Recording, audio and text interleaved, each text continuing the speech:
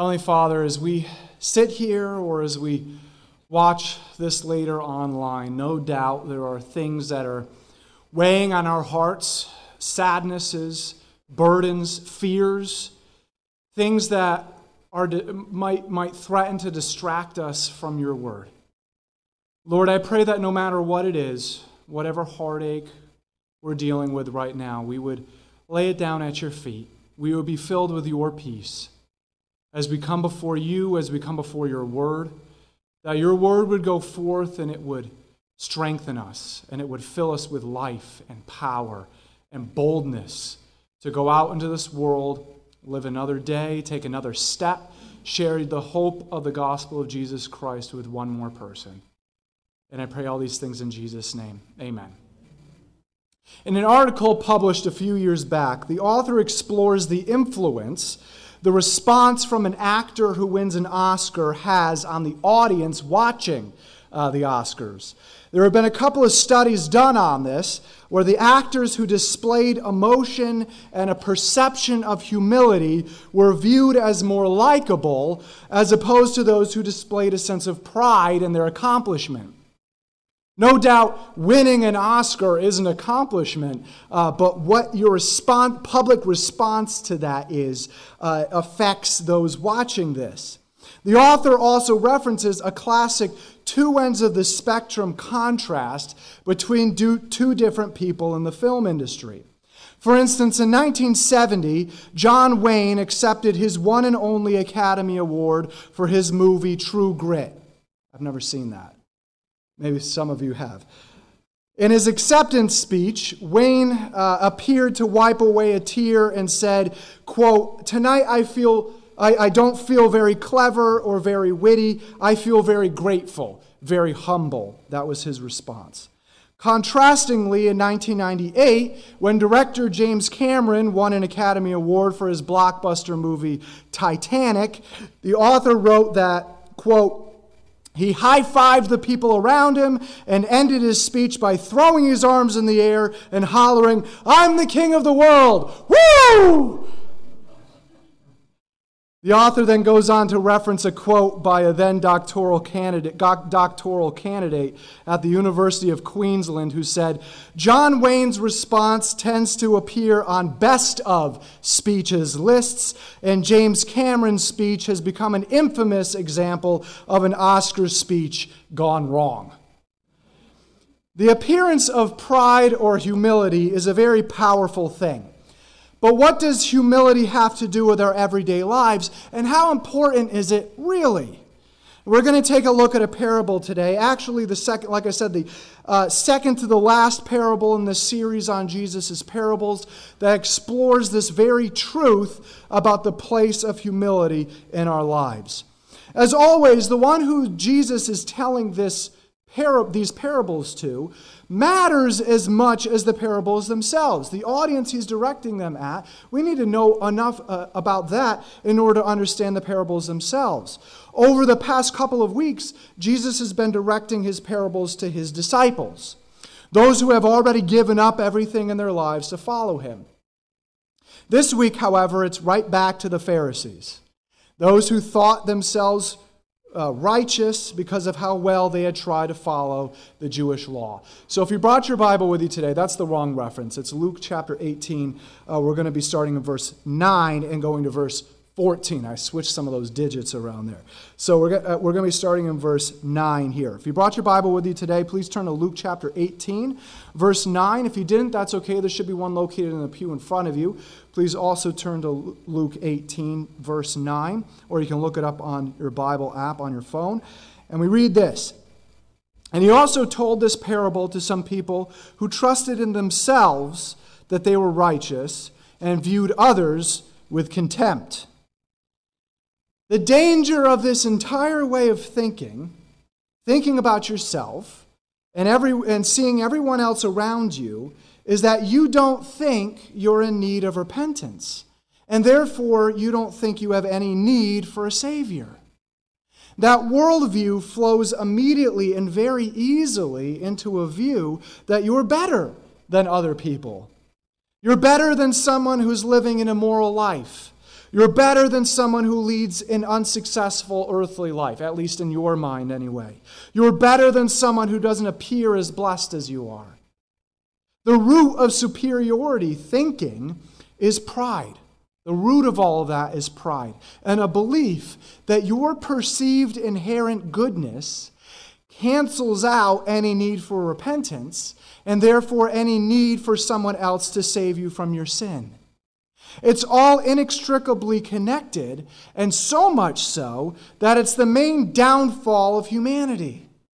See, it's one thing to help someone else in need. Even the most atheistic people can be altruistic, right? It's quite another to see yourself as the exact same person and on the exact same level as someone else you're helping out. That's even a lesson for us as believers in Jesus to see. And all of this factors into this morning's parable. So let's take a look at that. Verse 10. 2 men went up into the temple to pray, one a Pharisee and the other a tax collector. Similar to our opening story this morning, there's a contrast between 2 examples of people. One whose behavior was to be praised and one whose behavior was to be abhorred. The brilliance with Jesus' story here, though, is that his audience thinks one thing is going to happen and the opposite ends up happening. And this is what I mean. Who are the ones who were viewed by everyone else in Jesus' day to be the most righteous, the most God-honoring, and the ones to be emulated? The Pharisees. Those were the ones in Jesus' day. If there was anyone who would enter the kingdom of God, it was surely going to be the Pharisees. If there was any, in a way, how everyone viewed the Pharisees was similar to how we may view many famous Christian leaders today. If there was going to be anyone who would enter the kingdom of God, it would be so-and-so that I see on TV all the time. Now contrast that with a tax collector. Remember, tax collectors were some of the most hated people in first century Jewish society.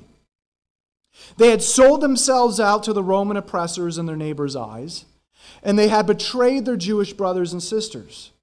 Not only did these men collect taxes from their fellow Jewish people for the oppressive Roman Empire, but they overcharged those amounts to line their own pockets and create very wealthy lives for themselves. So, if you took a public poll back in Jesus' day and you asked, between a Pharisee and a tax collector, who would God most be pleased with? You would come back with the results overwhelmingly favoring the Pharisee. Overwhelmingly so. Probably 99% for the Pharisee. There'd be some joker who would skew your results by saying the tax collector to try to be funny, but it would be 99% the Pharisee. Most of Jesus' listeners gathered around the Pharisees, including the Pharisees themselves, may have already thought they knew where Jesus was going with this, but they were very quickly mistaken. Verses 11 through 12. The Pharisee stood and was praying this to himself: God, I thank you that I'm not like other people, swindlers, unjust, adulterers, or even like this other guy here, this tax collector. I fast twice a day. I pay tithes of all that I get. Man, what a prideful person. When you look at that prayer, it's almost funny when you read that, how prideful this prayer is. As one biblical scholar pointed out, a similar prayer that this religious leader was praying. See, we look at this and say, man, what a prideful guy. But a similar prayer that this religious leader was praying could be something along the same lines as this today. God, I thank you that I'm not like a drug dealer or a person who has one-night stands all over the place, or a gay rights activist, or an abortion clinic worker. Before we criticize even this Pharisee and his prayer, we have to ask ourselves the question, have we been guilty of thinking this way? Of praying a prayer almost, or even having those same thoughts along those same lines? See, here was the problem with the prayer of the Pharisee, which really revealed the state of his heart. As pointed out by one biblical scholar, this Pharisee measured his own level of personal goodness or righteousness as it compared to other people. The Pharisee measured his own level of personal goodness or righteousness as it compared to other people. Other people were his rule of measure of his level of personal goodness. Do you see that? How often do we do that? How often do we say, well, at least I'm not like this messed up person. I don't lead a life of perpetual dysfunction like this person. Or at least I'm a better person than that guy over there. See, it's so pervasive, even and especially in the church or the body of Christ, that we often don't see it. We're often very blind to it. And we don't recognize it in ourselves, and how destructive that line of thinking and entire worldview is, comparing ourselves to other people. Simply put, what is very clear in God's word here is that we cannot measure any level of perceived inherent goodness of ourselves or make ourselves feel better about ourselves by comparing ourselves with anyone else. That's anti-Bible. Maybe you've never thought about having and perpetuating that destructive worldview. Honestly, I think we all deal with that, right? I think we all deal with that. That worldview of making ourselves feel better by contrasting ourselves with someone else and saying, well, at least I'm not like this other person, is something that we all must repent of. And we all must repent of on a daily basis. It must be something where we ask God to transform our minds and bring even that part into more in line with how He wants us to see ourselves and everyone else. This basic worldview of making ourselves feel better by contrasting ourselves with anyone else can even be made worse by then compounding upon that by bragging to God about what we do for Him. You can't negate that un-Christ-like way of thinking by them boasting about all that you do for God and in serving Him. All that does is make everything worse. See, the Pharisee thought he could shore up his personal righteousness by telling God all that He does for him. And these were things that were tough to do. These were things that were personal sacrifices on the Pharisee's part. Not only did he fast twice a week, but he also gave the tithes to God he knew he should. And that was Jesus' point. Even the things that required the most faith to stay regular with were not enough to cancel out this Pharisee's foundationally wrong way of thinking and seeing himself. What the Pharisee boasted about and thought he was shoring up his standing before God with was really just exposing his sinfulness. That's really all it was. If we operate under the worldview of, at least I'm not as bad as these other people, and instead, look at all the good things I'm doing for God, what this really is doing is exposing the sinfulness in our hearts that needs to be repented of and be made right with God. That's not what God cares about or wants from us. Any of that. In fact, it's the complete opposite of what God cares about and wants from us. What He wants from us is a complete reversal of this mindset. What's that complete reversal of that mindset look like? Well, exactly what is revealed by that horrible and sinful tax collector, verse 13.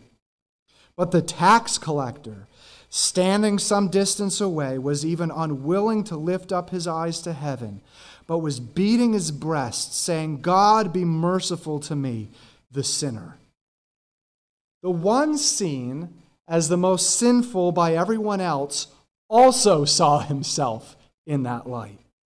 In fact, he saw himself as so unworthy of being in the presence of God, he kept himself a distance from the holiest place.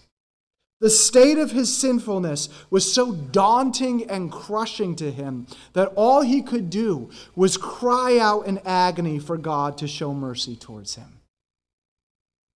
See, the main difference between the Pharisee and the tax collector was whereas the Pharisee measured his own perceived inherent goodness up to other people, the only one that the tax collector measured his own perceived level of morality up to was God. That was the only standard the tax collector measured his perceived level of morality up to. And that's what blows this whole parable wide open. Measuring our level of perceived personal goodness or functionality in contrast with other people will always succeed in puffing up our pride. That's the end result. That will always be the end result, puffing up our pride. And what does pride always lead to, brothers and sisters? Destruction. Destruction. Measuring ourselves up to the standard of God always puts us in the right biblical and Christ-like perspective. It forces us to see that we're never, ever, ever better than anyone else in any way, morally, economically, societally, any way. We're equal to anyone and everyone else. The only difference between us and anyone else, no matter how sinful or dysfunctional we see them as, is that God has had mercy upon us. That's the only difference. It has nothing to do with us. It has everything to do with God. That's it. In fact, the only thing that stands in the way between our souls and hell is God's mercy. That's the only thing. All we can do is come to God with our own sinfulness in recognition that we have no hope in and of ourselves. Our only hope is that God decided to make a way for us to be reconciled to Him. Our only hope is to recognize that our sin separates us from God and there's nothing we have to boast about in and of ourselves. Our only hope is to recognize that Jesus took our place on the cross, paid the death penalty for our sin on our behalf, rose again to life to extend the gift of eternal life to us, and for us to take a hold of that for ourselves. Our only hope is to take that gift of salvation by repenting of our life of sin and making the decision to live the rest of our lives to serve Him. And our only hope is to be so overwhelmed by God, having mercy upon our souls, in saving them from eternal judgment by choosing to want to please Him with the rest of our lives out of love for all that He's done for us. That is our only hope. That's why Jesus ends this parable with this, verse 14. I tell you, this man went to his house justified rather than the other. For everyone who exalts himself will be humbled, but the one who humbles himself will be exalted. The tax collector, that despicable tax collector, was the only one between the two of them who went home with a saved soul that day. The soul of the Pharisee remained lost because the Pharisee was only putting his trust in himself and what righteous deeds and works he could do. You see that here? Doing good works to try to earn our salvation has nothing to do with anything. Like the Apostle James says, we do good works to publicly show our faith in Jesus, and that our only hope is God's mercy upon us. But just doing good works is meaningless. Our only hope of salvation is humbling ourselves completely before God and throwing ourselves upon His mercy. Likewise, one of the most prevalent and most deceptive and destructive beliefs today is this. I'm sure you've heard this before. I'm sure maybe you've even thought this at one point in your life. I've never killed anybody, and I'm certainly not as bad as some really evil person like Hitler, Stalin, or other people who led movements of genocide, so therefore I automatically get into heaven. You've heard that before, right? Maybe you've even thought that. Jesus' parable today is a direct opposition and deconstruction of that false belief right here in this parable. In fact, that's Jesus' entire and ultimate point in giving this parable. It has everything to do with what happens with our eternal fates. If we live our entire lives operating under the false belief that since we're not as bad as someone else, we automatically get into heaven, we will never get into heaven. Jesus is very clear with his use of the Pharisee here. It's that exact same prideful mindset as the Pharisee has here. I'm not as bad as this other person, so therefore I automatically get into heaven. It's the same exact standard of measuring our own level of righteousness up to other people and using that to claim our entrance into heaven. And that is just as pathetically and woefully wrong as the Pharisees' thinking here. Instead, we all must see ourselves in the right perspective before God. We're all sinners. We're all equally sinners. And the only standard we can measure ourselves up to is God. And who will we always fall short of? God. Since none of us can measure ourselves up to God's perfect standard of holiness, our only hope is to rely on Jesus' sacrifice on our behalf, claiming that for ourselves, and therefore throwing ourselves upon God's mercy on our souls. That foundation of humility extends to every nook and cranny of the rest of our lives. See, I was being satirical at the beginning of this message by asking the question, how important is humility to our everyday lives, really? In fact, Jesus is very clear about here, humility must be the foundation of our entire lives in every way. That then informs a Christ-like view of ourselves in relation to others. But it all starts with humility. And that humility impacts every area of our lives. We all must ask God to transform our minds and our hearts into building a foundation of humility for every facet of the rest of our lives. A foundation of humility starts at the same place our parable starts this morning. When we come to the conclusion that our lives are not our own, to then take and contrast with other people's lives, or to build earthly wealth and comfort for, or to seek pleasure and good times for, that's the starting point. That's what we all have to come to breaking ourselves off from. When does the Bible ever say, show me, where does it say, spend your life and time only on what makes you happy, or brings you comfort, or it makes you feel good? Where does it say that? Nowhere. It's non-existent. The conclusion we must all come to is that we were created to be a part of God's grander plan and design. Isaiah 43:7 says this, "Bring all who claim me as their God, for I have made them for my glory. It was I who created them." That's our purpose. That's the point of our lives. Are we living our lives for God's glory or for our glory?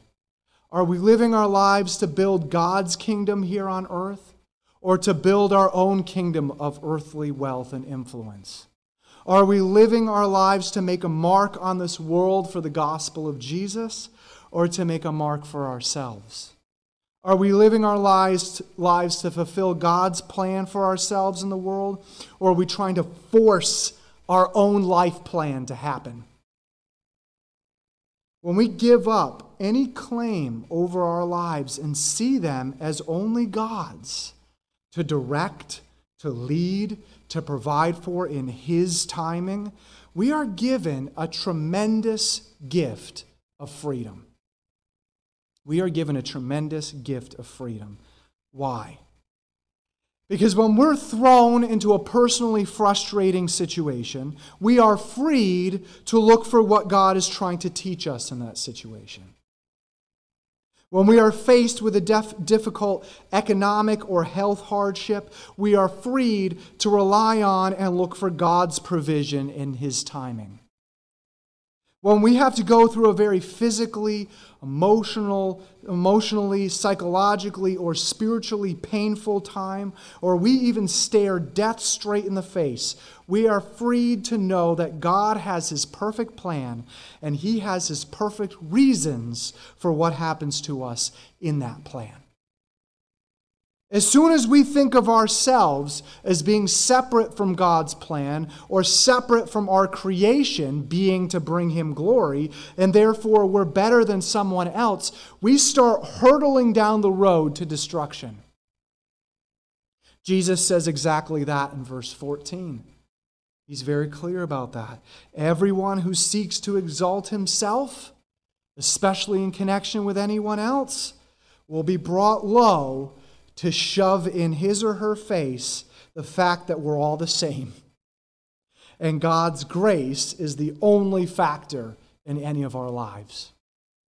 On the other hand, if we daily and continually give up any concept that our lives are our own to come up with any plan for or to get frustrated about when things don't go our way or just try to make feel good, and we humble ourselves in light of who we are before God and His mercy and His grace over our lives, Jesus is very clear in verse 14 that God will be the one to exalt us. I don't know about you, but I would much rather have God be the one to exalt us with His perfect plan than me try to force my own way to make it happen. Amen? You know what that all really is? Just trying to force your own way of things to happen with your own plan. It's really just pathetic. It's really just pathetic. I would much rather see what God has in place, what God has in store for me, than for me to think I've got it all figured out. I think everybody here can also agree with that. Ultimately, when we humble ourselves in every area of our lives, what we're really doing is showing who we're trusting. Not only for everything that happens in our earthly lives, but for our eternity. Ultimately, what Jesus means by humbling ourselves before God, and He will exalt us, is Him directly referring to our salvation and eternity spent with Him. See, the world's way of thinking that so easily sucks us into, also operating in, is to focus on the here and now. Do what makes you happy now. Make that quick buck now. Jump headlong into a situation without thinking about it because YOLO. But Jesus calls us to view our lives the other way around. What I mean by that is this. If we take the way we view our lives now by focusing on our future eternity, that completely changes our entire worldview. If we're focused on eternity and that our lives on this earth are only a disappearing vapor, that changes everything. If we're focused on eternity and God's plan for us for eternity, that forces us to view our whole earthly lives as a part of that plan. If we're focused on eternity and that this world is not our home and we're merely strangers passing through it whose purpose is to make a mark for God on it, that gives our lives a whole new purpose. This way of viewing our everyday lives through the lens of eternity then impacts everything in our lives. It impacts our marriages. It impacts our relationships with other people. It impacts how we see different things that happen to us. And it directly impacts how we view when it's God's timing to take us home. It impacts everything. So instead of allowing any small amount of pride in any area of our lives, especially in how we compare ourselves with others, let us instead surrender ourselves to what the purpose of our creation as followers of Jesus really is: to bring glory to God and God alone. If we make ourselves feel better by contrasting ourselves with others, let us repent of that mindset. It's very simple. Let us repent of that mindset and instead thank God for His mercy upon us, as we're just as sinful as anyone else. If we're seeking our own happiness instead of God's happiness in every area of our lives, let us repent of that mindset and thank God for His plan for us. If we're trying to make it to heaven on our own, based on a false idea that we're somehow good enough and not as bad as the most evil people in human history, get rid of that today and instead repent of the same sinfulness that everyone has, taking Jesus' sacrifice on your behalf for your own. And let us all live out the rest of our lives seeing them as a part of God's grander plan. Let us all live out the rest of our lives for His glory.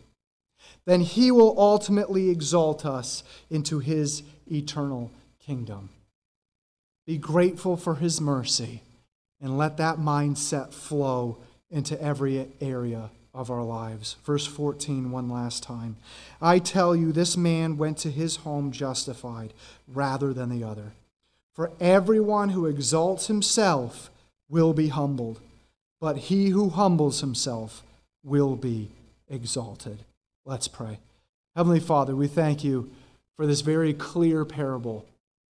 I pray that if there's anybody here or watching online later that thinks it's just their inherent goodness that's going to get them into the kingdom of God, I pray that they would see the falsehood of that. I pray that they would see the lie that it is, straight from the pit of hell, put here to lead people to deception and not put their faith in the gospel of Jesus Christ.